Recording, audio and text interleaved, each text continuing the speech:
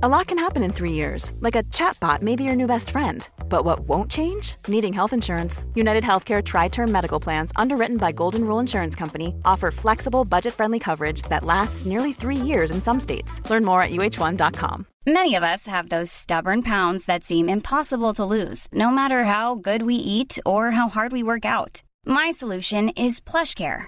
PlushCare is a leading telehealth provider with doctors who are there for you day and night to partner with you in your weight loss journey. They can prescribe FDA-approved weight loss medications like Wegovy and Zepbound for those who qualify. Plus, they accept most insurance plans. To get started, visit plushcare.com/weightloss. That's plushcare.com/weightloss. Fellow time travellers, how lovely to be among you. It's always a pleasure to know you're out there, that I'm not speaking into the void. We travel through space and time together.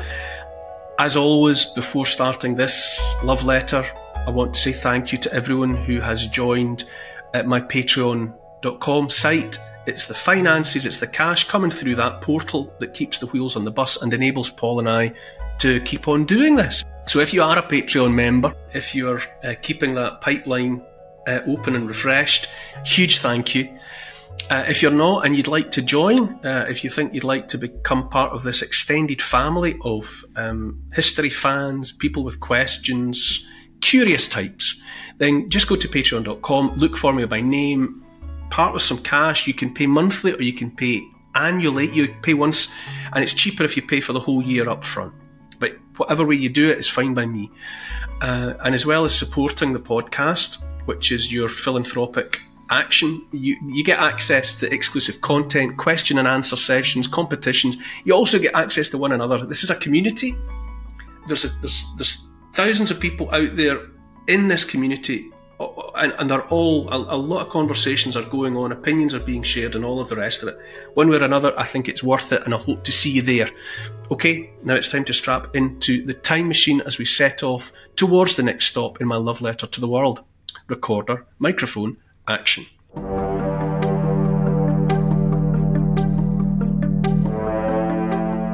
As the gates opened, a ghastly sight arose before our eyes. Skeletons clad in skin with vacant eyes. Starvation, diarrhoea, typhus, all manner of disease stalked the prisoners still clinging to life. Beyond politics, beyond ideologies, beyond battles. A place where men, women and children were murdered, executed, for the crime of being alive in the world. Endeavouring to understand history in hopes of illuminating the future, I'm Neil Oliver, and this is my love letter to the world. Morning, Neil. In the last episode, it was the summer of 1940 when the deadly aerial battles raged across the skies of Britain. Where are we this week? Hi Paul, hello fellow time travellers. Yes, in last week's episode it was the height of the Battle of Britain, and we were with Winston Churchill on the day that inspired one of his most iconic speeches. This week it's a day in 1945, and as World War II draws closer to its conclusion, one of the great horrors of history is discovered. We're at the gates of Auschwitz-Birkenau with a Russian cameraman named Alexander Vorontsov as the Soviet army liberates the concentration camp. Hi Paul, and hi to all of those brothers and sisters presently travelling through space and time to hear the love letter to the world. Great to have you along. This week it's a dark chapter in human history, one of the many dark chapters in human history that remind us all of the warnings, the things we have to look out for, and to know that wickedness and evil are only ever separated from us by a gossamer thin screen that you could put your hand through at any moment. The specific moment in time that we're looking at today is the liberation of Auschwitz-Birkenau, the concentration camp that was one of many that were used by Nazi Germany for the wholesale extermination of Jewish people and many others besides, communists, gypsies, disabled people, anyone deemed undesirable by that regime was likely eventually to be rounded up and sent to one of the many work camps, concentration camps, death camps that were scattered all over occupied Europe during World War II.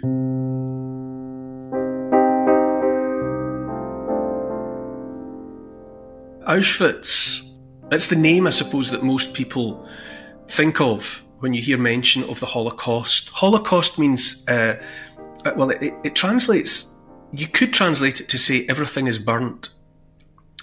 All is burnt, all is consumed by fire. It goes back to ritual sacrifice, actually. You know, where burnt offerings, you know, where an animal would be slaughtered and then its remains would be cooked or burned, you know, to be an offering up.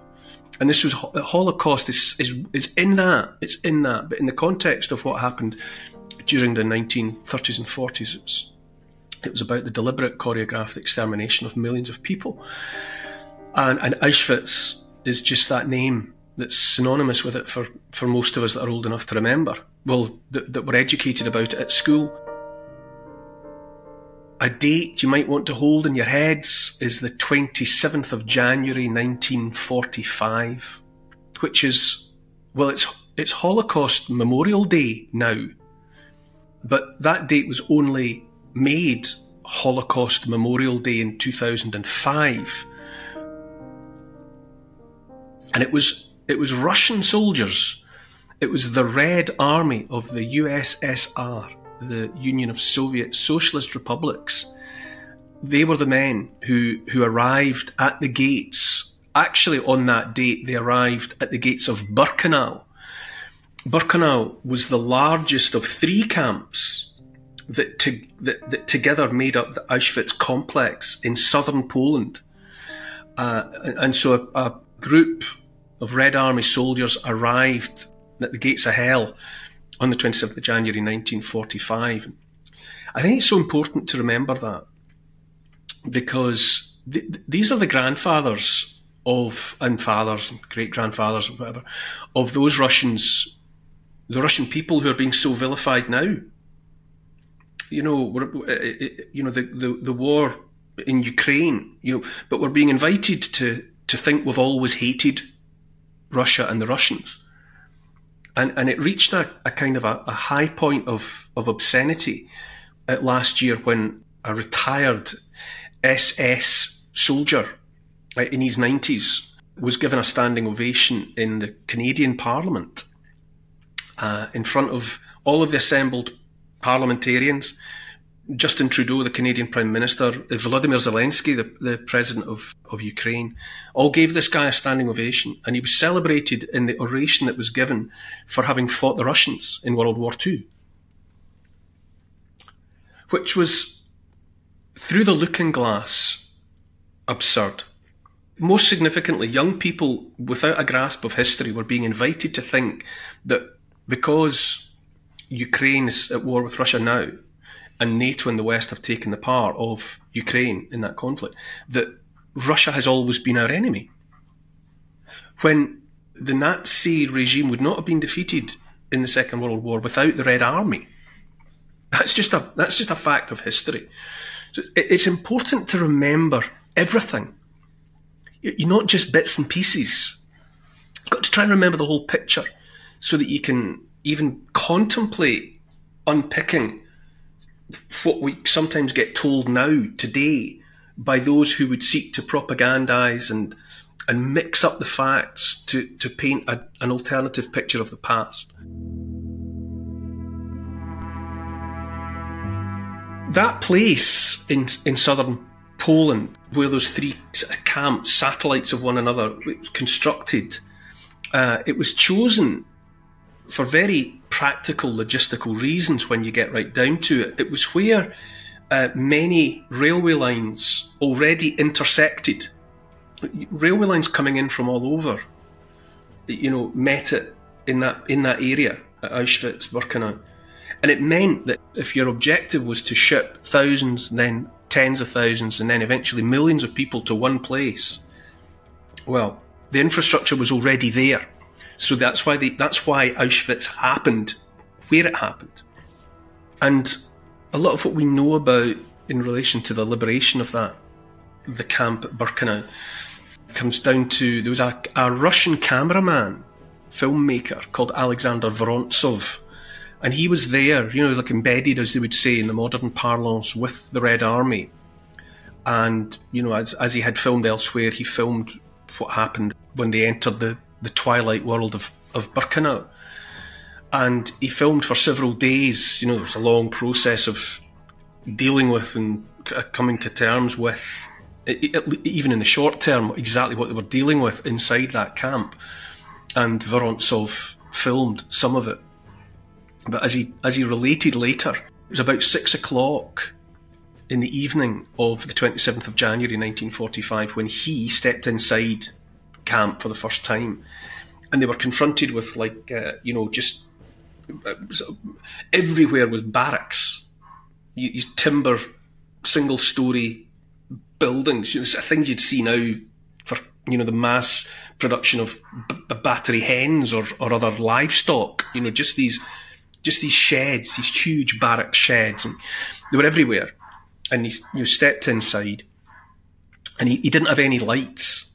Indoor filming then as now is dependent upon lighting, and he didn't have any.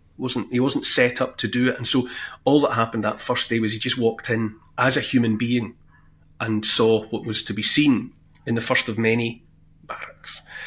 And he said, subsequently, a ghastly sight arose before our eyes, a vast number of barracks. People lay in bunks inside many of them.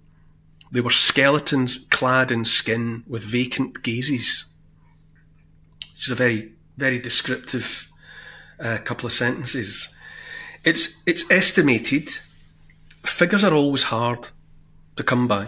They flicker before our eyes like heat haze, but there's a recurring estimate of about 1.3 million souls having been sent to that complex at Auschwitz-Birkenau over that period of years. And of those 1.1 million were murdered. Their lives were ended there. And of that 1.1 million, 1 million are estimated to have been Jewish people. So by the start of January, because the Nazi regime in Germany, they knew they were going to lose the war. They knew that the game was up, and they had all this, unfinished business in the camps, in the concentration camps. They had all these people. What are they going to do with them? How are they going to explain their presence there? How do you manage that situation? And so by the start of January, they know that the Allies, their enemy is coming, and the Russians preeminent among them. So in the weeks before, there's about 60,000 people still captive behind the wire, men, women and children. And so around or about the 18th of January, so like a week or a week and a half before the liberation, something like 56,000 of the 60,000 were rounded up. Those were the 56,000 of 60,000 who could still stand and walk, because the enervating toll taken upon those men, women and children by however long they had been there by then, months, years, they were, as Vorontsov had described, they were skeletons, with a thin covering of skin. But around 56,000 of them were reckoned by their jailers, by the Nazis, to be fit to march. So they got them up on their feet and started moving them out of southern Poland and towards death camps in Germany. Because I think, we're about to lose control of where we are, this territory, so we'll pull out and we'll move all the evidence, I suppose, to somewhere else, because we might hold on to, territory within Germany. And of those 56,000, a quarter died on that march, that death march. Either of just, you can imagine, people are dying anyway. And a quarter just succumbed to the conditions. It's January in southern Poland. It's winter, freezing, snow, weather, elements. They're weakened to the point of death, and so many of them just gave up the ghost on the road. Many were murdered, shot, bludgeoned, whatever, kicked to death along the way, but a quarter of those 56,000 died before they got anywhere, just left like so much, tattered humanity along the way.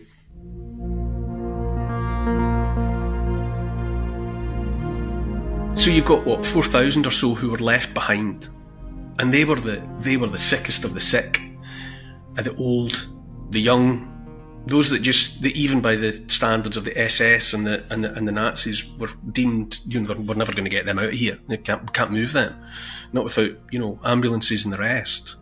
So they were left behind, and obviously, given the conditions, starvation for a start, diarrhea, a typhus, and the rest. Because when you put people through years of privation, obviously they're starving to death, but once their bodies are weakened, they just become prey to everything under the sun. Their immune systems are gone, and with the dying all around them, with the corpses all around them, with the obscenely unsanitary conditions all around them, disease comes in. These are the four horsemen of the apocalypse. You've got war, you've got starvation, you've got disease, and you've got death. And they're all there, stalking the 4,000 that are still notionally still alive behind the wire. And amongst those left behind were Primo Levi, the Italian chemist, and people who've been on this journey from the beginning. We've already met Primo Levi in another part of this story of the world. And Primo Levi had been a partisan. He was a young Italian. He was a chemist. He was a qualified man, but he joined those fighting the Nazi enemy. But he was captured, amongst many others, and Jewish, Italian Jewish, and he ended up in, one way or another, he ended up in Auschwitz. But he survived, and he was there at the end. Eventually, Primo Levi got back to Italy, and picked up his life again. And he wrote, as well as being a chemist, a scientist, he wrote many books, including two books that come together. The first one is called Se questo è un uomo, If This Is a Man. And the second book is The Truce. If This Is a Man is a very rational, if that's possible, description of everything that he saw. And The Truce, the second book, is about him coming to terms, getting beyond Auschwitz, although he never did. But that's what The Truce is all about. But, first things first, when the SS marched all the 56,000 away, they're now abandoned. They're just in a camp without guards.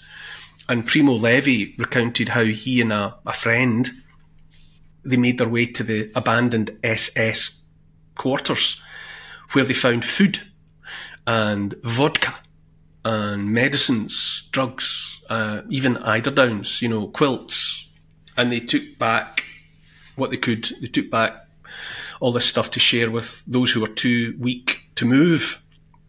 But then on the 27th of January, the Russian soldiers come in, and they found and documented and recorded the existence of all the belongings, the human belongings that had been amassed during the years of the operation of Auschwitz. Famously, the Nazis had kept everything of value, everything that they thought could be recycled and reused. They were very practical, if you like to use that word, about what they were doing. In amongst the obscenity of it all, they saw the utility of it. They were making things from the dead people, and they were certainly reusing all their stuff. And so it was the Russian soldiers that found famously that which is still there for people to see, piles and piles of clothing, because the people arrived in their everyday clothes and then were divested of all of that, and they were put into the prison concentration camp uniforms, the striped pyjamas set up. But all their clothes were kept for reuse. Hundreds of thousands of pairs of shoes, the shoes of men, the shoes of women, the shoes of children and babies. Tons of human hair. Piles and piles of human hair had been shorn from the people and was to be reused stuffing for cushions, stuffing for mattresses, and teeth, gold fillings, piles and piles, barrel loads of gold fillings that had been extracted from the mouths of the dead after they were dispatched in the gas chambers. And, so it's definitely a moment.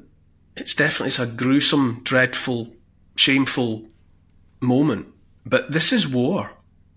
This is one of the ways in which war is prosecuted. And it was revealed by the liberation that you're dealing there in the Second World War with politics and an ideology that culminated in the dehumanising, first of all, and then the wholesale murder of men, women and children. And you might say that they were convicted of the crime of having been alive in the world.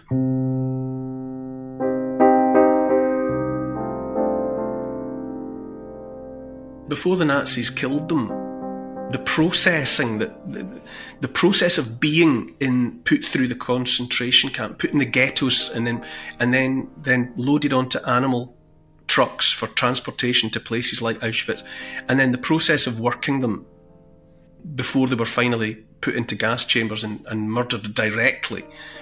They were to be dehumanised. The Nazi regime took the trouble to try and persuade these people before they died that they deserved to die for being who and what they were. It's an extraordinary thing. When I was at school, which is, let's say, I was at secondary school in the 1980s, we were taught about it. I studied history anyway at school, but there was a general attempt to educate all of us, whether we did history or not, that the Holocaust had happened, because the message from it was that it was not to be forgotten, it's never to be forgotten, and it was never to be allowed to happen again. Never forget this. Always remember it. And if you're aware that this can happen, did happen, this must never be allowed to happen again. And I remember I didn't study German at school, but obviously there was a German department, and there was a teacher. He'll be dead now. We called him JZ Graham, JZ, and he was a quite intimidating figure. He was an older man even then, and JZ stood for John Zbietziew, and he was a Polish Jew, and he had. Now I can't remember now if he had what had happened to him, but he had certainly lost family. He'd certainly lost, his parents, maybe, or siblings, friends, relatives to the gas chambers. And I remember JZ confronting people, even teenagers, with what had happened, with the footage taken by the likes of Alexander Vorontsov. And it always stayed with me that I saw the footage as well, and obviously it stayed with me.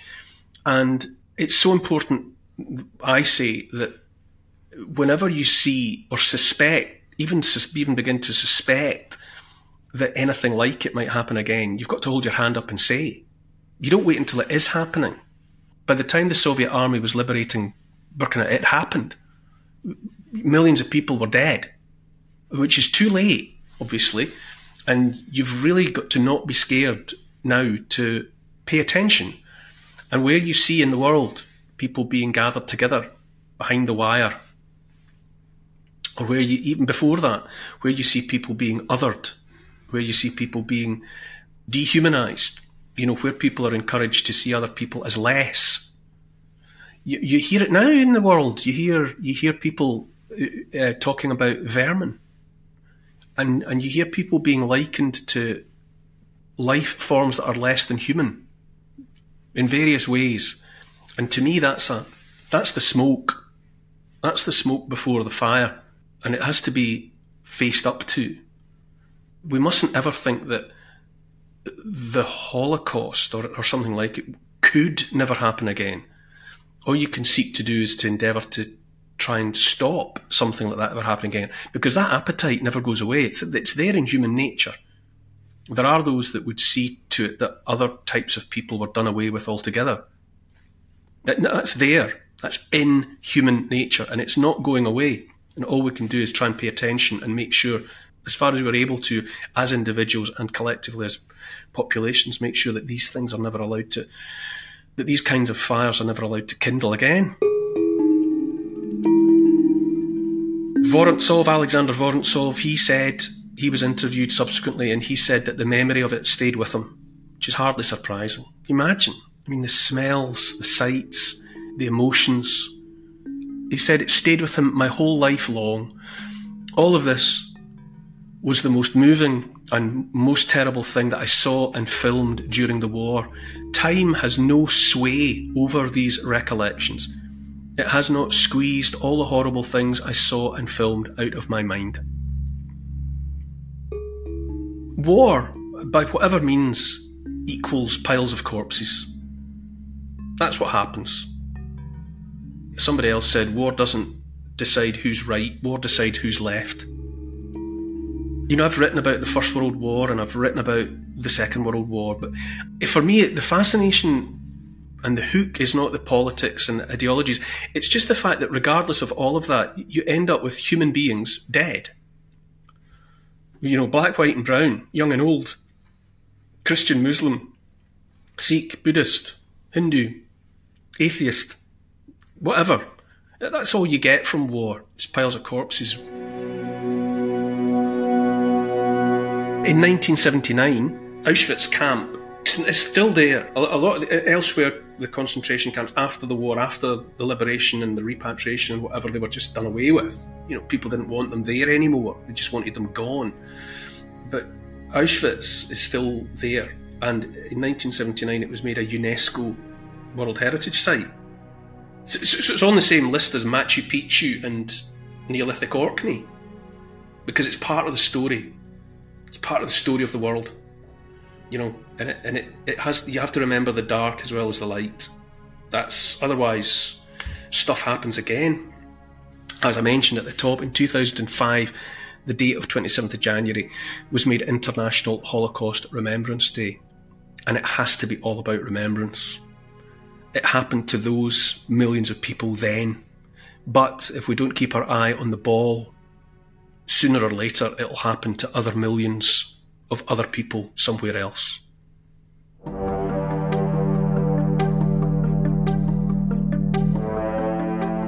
At 11 a.m, the sky is filled by the brightest flash of light. The thunder of a monstrous explosion follows. Then a great blast like the sweeping hand of a wrathful god. No one knows for sure how many were killed by that brightness and that thunder, but it's estimated that over 100,000 perished at Nagasaki. Next time in my love letter to the world. To help support this podcast and to get access to new content every week, sign up to the Neil Oliver site on patreon.com and I'll be delighted to welcome you there. I have a new website address, easy for these complicated times. It's just neiloliver.com. I have a shop for merchandise related to this series of podcasts. There's t-shirts and mugs and hoodies and all sorts. My Instagram account is called Neil Oliver Love Letter. My YouTube channel is called The Neil Oliver Channel and it features new films every week. And to help build this podcast, tell your friends about it, get them listening, and perhaps write a review to convince the online crowd that they should join us. For further reading about these moments in time, you could try my book. It's called The Story of the World in 100 Moments and it's published by Transworld. Neil Oliver's Love Letter to the World is produced by Paul Ratcliffe and Neil Oliver for Catnip Inc. Music is composed by Milo McKinnon. Social media and YouTube producer is Oscar CFR. Additional research is by Evie, Lucy and Archie and Teddy. Finance is by Catherine and Trudy. Post-production is by Squared Studios and the graphics are by Paul Plowman. Thanks for listening. This has been a Catnip Inc. Podcasts production.